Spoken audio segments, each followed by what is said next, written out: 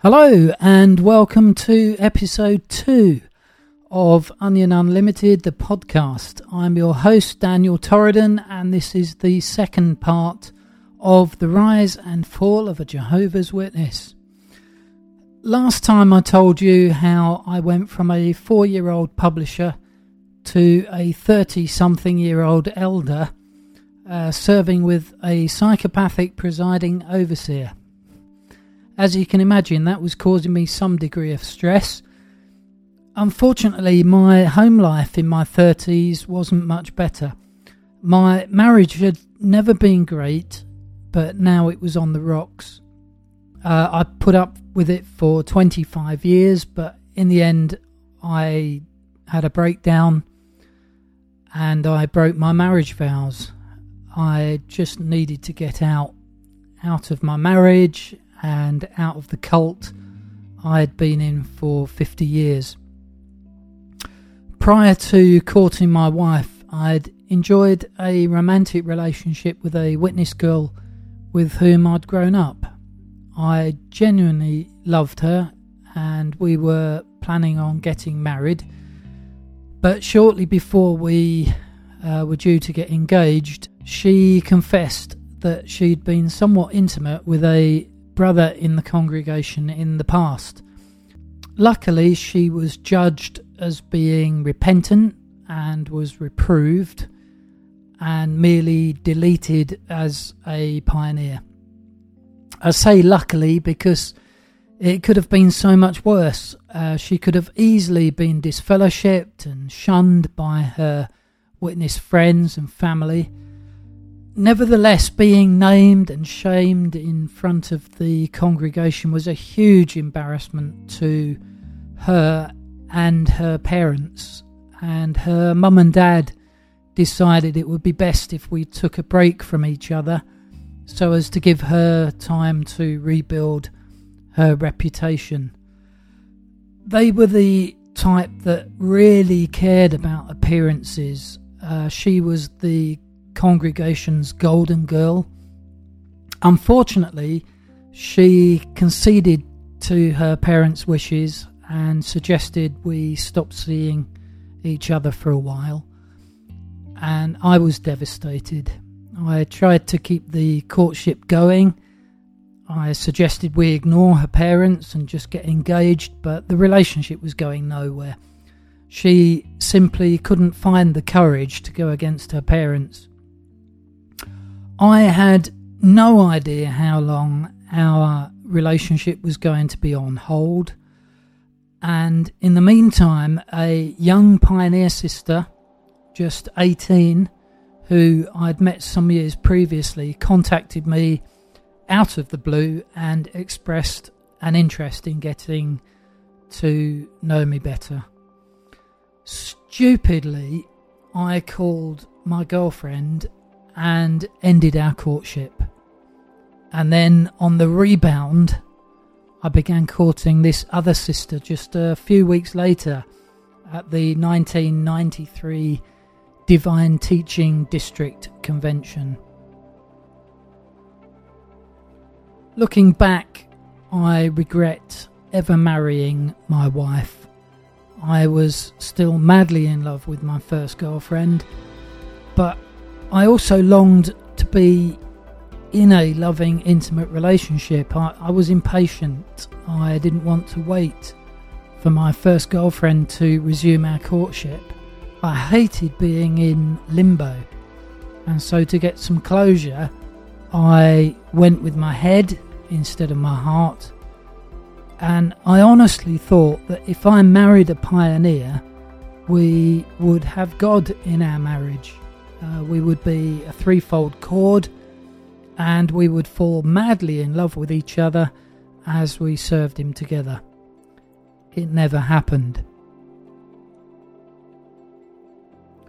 As Jehovah's Witnesses, we were prohibited to have an intimate relationship without first tying the knot, so it was full steam ahead into marriage. As a courting couple, my new girlfriend and I, we never held hands or kissed. Our relationship was clinical, to say the least, It was built on being spiritual with the goal of pioneering together. Despite not feeling in love with her, we got engaged within 6 months and we were married within a year. It was just a blur. And before I knew it, I had a wife I didn't know. Right from the start, our marriage lacked intimacy. From day one, however hard I tried, I just could not love my wife the way I loved my first girlfriend. I realised I didn't even like her, let alone love her. And as the years rolled by, I found myself pulling away from her more and more. She was a shouter, like her dad. That made me feel physically ill. I hated confrontation. I was constantly walking on eggshells just to avoid upsetting her. I was miserable. We rarely slept together, and masturbation became my solace in times of loneliness and depression, which then in turn made me feel guilty. I wanted to die. Things went even further downhill in 2002 when, as an elder, I began to develop romantic feelings for a female friend in our congregation. Although nothing came of it, I never expressed my feelings to this sister. I felt the need to confess my improper feelings to my wife. She insisted that I sought spiritual assistance from my fellow elders. So the presiding overseer was called, the psycho one, and he and another elder came to visit me. In addition to telling them about my feelings for my friend, I also confessed to masturbating on occasion and viewing television programs containing sexy scenes. I just felt the need to confess everything, get everything out in the open, start with a clean slate. Nothing was off limits to the elders. I thought by confessing I would be removed as an elder for sure, but at least my conscience would be clean. But surprisingly, I was counselled, commended for not letting things get out of hand with my female friend, and allowed to continue serving as an elder. Strange, I thought. Why are Psycho PO and his mate not stripping me of my privileges? I got the distinct feeling that the presiding overseer was giving me a free pass in order to make me feel indebted to him. Maybe so he could control me later if he needed to. That was how he operated. That was his MO. He was a PO with an MO. I later found out that his mate had a pornography problem. No surprises there. And the presiding overseer knew it. So I was dealing with an old boys club. You know, funny handshakes, wink wink, nod nod attitude, if you get my gist. So long as you watched each other's backs, you could get away with anything. This made me feel uncomfortable. I wasn't that kind of elder. I genuinely wanted to be a good example to the congregation, to correct any flaws in my personality, and just shepherd and teach the brothers and sisters with a clean conscience. But after that, my relationship with my wife deteriorated rapidly. She never let me forget what I'd done or hadn't done, and would remind me of my unfaithfulness if ever she lost her temper. In ever-increasing tantrums, she began threatening to leave me whenever she was unhappy about something. But since separation was looked upon unfavourably by Jehovah's Witnesses and adultery was the only scriptural grounds for divorce, she never followed through. I wished she would. I certainly had no plans to commit adultery. I'd grown to love God and viewed marriage as sacred before Him. My wife and I were stuck with each other. But as it turns out, not forever. 2 years later, in August 2004, something took place which completely changed our outlook on the permanence of marriage. After some very intense Bible reading, Jesus and the concept of forgiveness and redemption became very real to me. I experienced a kind of spiritual awakening, which at the time I interpreted as being born again. Thereafter, I identified as one of the anointed with a heavenly destiny. My wife publicly was quick to express how she hadn't signed up for this, but unsurprisingly, in private, she seemed totally okay with the idea of me leaving her and going to heaven to be with Jesus. She even planned who she was going to remarry in the earthly paradise after Armageddon. After all, our marriage was now only temporary. By now, the psycho presiding overseer was seeking to control me.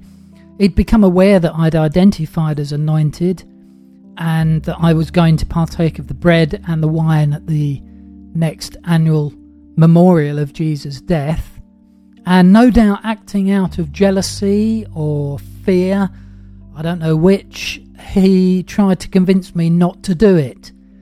His exact words were, "Let's sit down together and negotiate this." Now, I'd found the courage by now to begin saying no to him, so I told him, frankly, there was nothing to negotiate. My anointing was none of his damn business, I told him, and whatever I chose to do would be between me, Jesus, and God. He was not happy. I knew it was only a matter of time before he would try to get me removed as an elder, or worse, disfellowshipped. But how? In 2005, the body of elders received a letter from the Society calling into question the qualifications of any elders or ministerial servants who were viewing pornography. Although I'd never personally viewed pornography, my conscience bothered me. At times in the past, even as an appointed man, I'd masturbated, usually when I was feeling depressed because of my marriage, and then I'd allowed myself to develop romantic feelings for somebody other than my wife, even though nothing had come of it and I'd not expressed my feelings to this sister. It just felt wrong to be in a position where I was judging other people when I myself was struggling with temptations of the flesh. And so in 2005, I resigned as an elder. So the presiding overseer never got his chance to remove me, and he seemed to take offence at that. From that moment on, I felt he was looking for a way to get me disfellowshipped. Later that year, I followed through on my devotion to God and Christ and partook of the bread and the wine at the memorial. And immediately the presiding overseer began to publicly question my mental health. The Watchtower magazine had noted that some who profess to be of the anointed actually have mental health issues. I insisted my mental health was not affecting my decision to partake of the emblems in any way, and so he and his old boys club then began to question my loyalty to Jehovah's organisation. On one occasion I was cornered and asked if I thought I was one of the faithful and discreet slave. My personal thoughts on that scripture were that it was a parable, not a prophecy, and that Jesus was simply encouraging all Christians not just an elite class of 144,000, to be faithful. Expressing my dissenting thoughts raised alarm bells with the presiding overseer and his buddies, who started to question if I was turning apostate. So for a short while I escaped to another congregation and attended meetings at another Kingdom Hall in an attempt to avoid further questioning. But I soon heard that I was being slandered in my previous congregation, even from the platform by means of local needs talks. Word had it I was indeed an apostate and should be avoided. So, never one to leave things in abeyance or shy from a battle, I returned to my prior congregation in early 2006, and at my very first meeting back, I approached the presiding overseer with an ultimatum. Like a scene from the Terminator, I told him, "I'm back. Do what you want to me. I'm not running away." Well, within a few weeks I was invited to meet with him and another elder, who informed me I was being charged with apostasy and invited me to attend a judicial hearing at the Kingdom Hall the very next day. I agreed to attend, thinking that they had no evidence to support a claim of apostasy. However, unbeknown to me, in the meantime, they'd approached my dad privately, and he'd told them about a confidential discussion we'd had in which I had shared my doubts about the Watchtower's 1914, 1918 doctrine and the events associated with Christ's presence.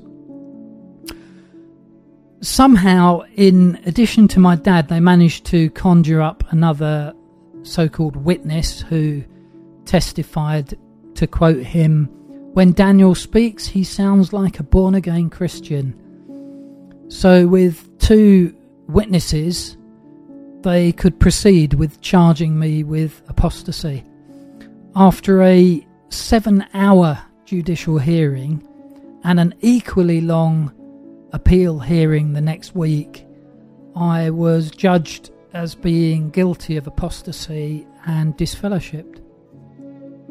So at the following congregation meeting, it was announced Daniel Torridon is no longer one of Jehovah's Witnesses. And then a subsequent local needs talk identified me clearly, the only professed anointed one in the congregation, as being an apostate. I was labelled a friend of Satan, a sinner against the Holy Spirit, unforgiven and unforgivable, to be avoided like the plague. Jehovah's Witnesses literature describes apostates in the harshest of terms. We're called wolves that eat the sheep, the deceiver and the antichrist, and mentally diseased. It may be that in some cases ones who have been mistreated, that were once Jehovah's Witnesses, have become angry and bitter and maybe have resorted to attacking their previous witness friends. Now, that's not something I personally agree with. I'm not an angry man. I never have been. Although, if I was left alone with a member of the governing body, I'm not sure what I might do. But in my experience, the vast majority of ex-witnesses, they are decent, kind, loving people who have simply come to the conclusion that Jehovah's Witnesses as an organisation is not the truth.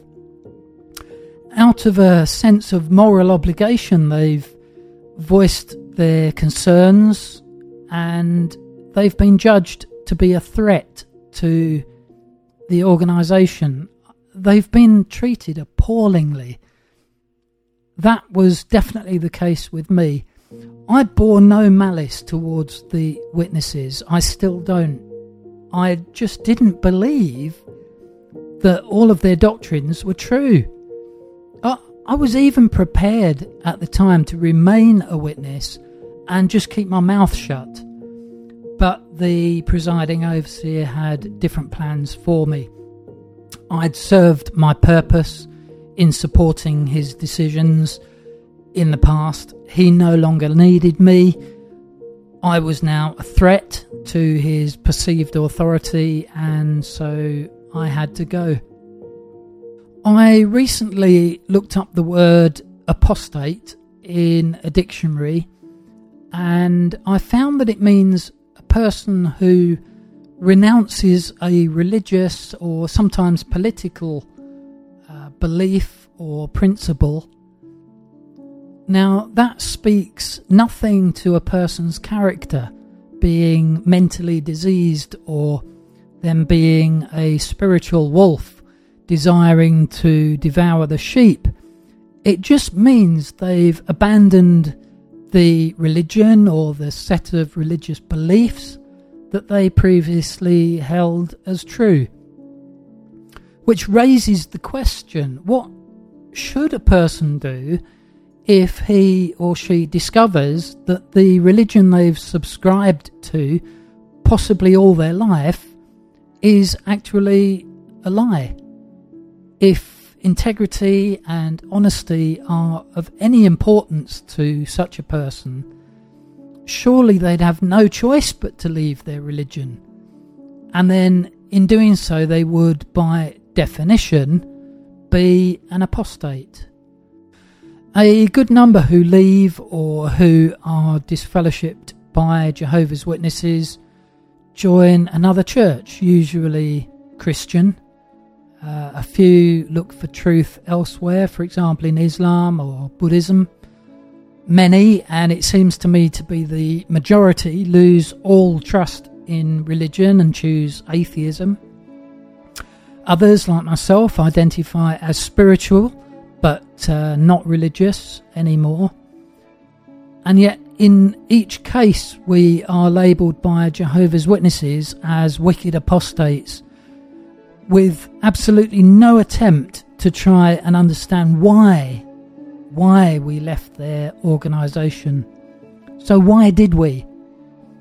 Well, in almost every case I'm aware of, the apostate has left Jehovah's Witnesses because they've concluded, often after much painful and lengthy research, that the religion is false. That's certainly what happened to me over a period of 17 years between 2004 and 2021. In future episodes of this podcast, I'll explain why I no longer feel Jehovah's Witnesses is the truth, but rather a false religious cult. But for now, let me just tell you that in 2004, at the age of 34, I began to read the 6 volumes of Studies in the Scriptures by Charles Taze Russell, the founder of the Watchtower organisation, as well as the 7th volume, The Finished Mystery, which was dubiously attributed to him posthumously. My aim at the time was to find out why Jehovah's Witnesses believed the things that we did. I wanted to know the true origins of Watchtower doctrines and how the teachings crystallised over the years. In particular, I wanted to learn about the Watchtower's early predictions for 1914. Unfortunately, what started as a quest for truth ended with me being disfellowshipped for apostasy. So thank you for listening. Join me next time when I try to get to grips with Russell's failed predictions and ask, was Charles Taze Russell a false prophet? Meanwhile, don't forget, we are all one, so let's be nice to each other.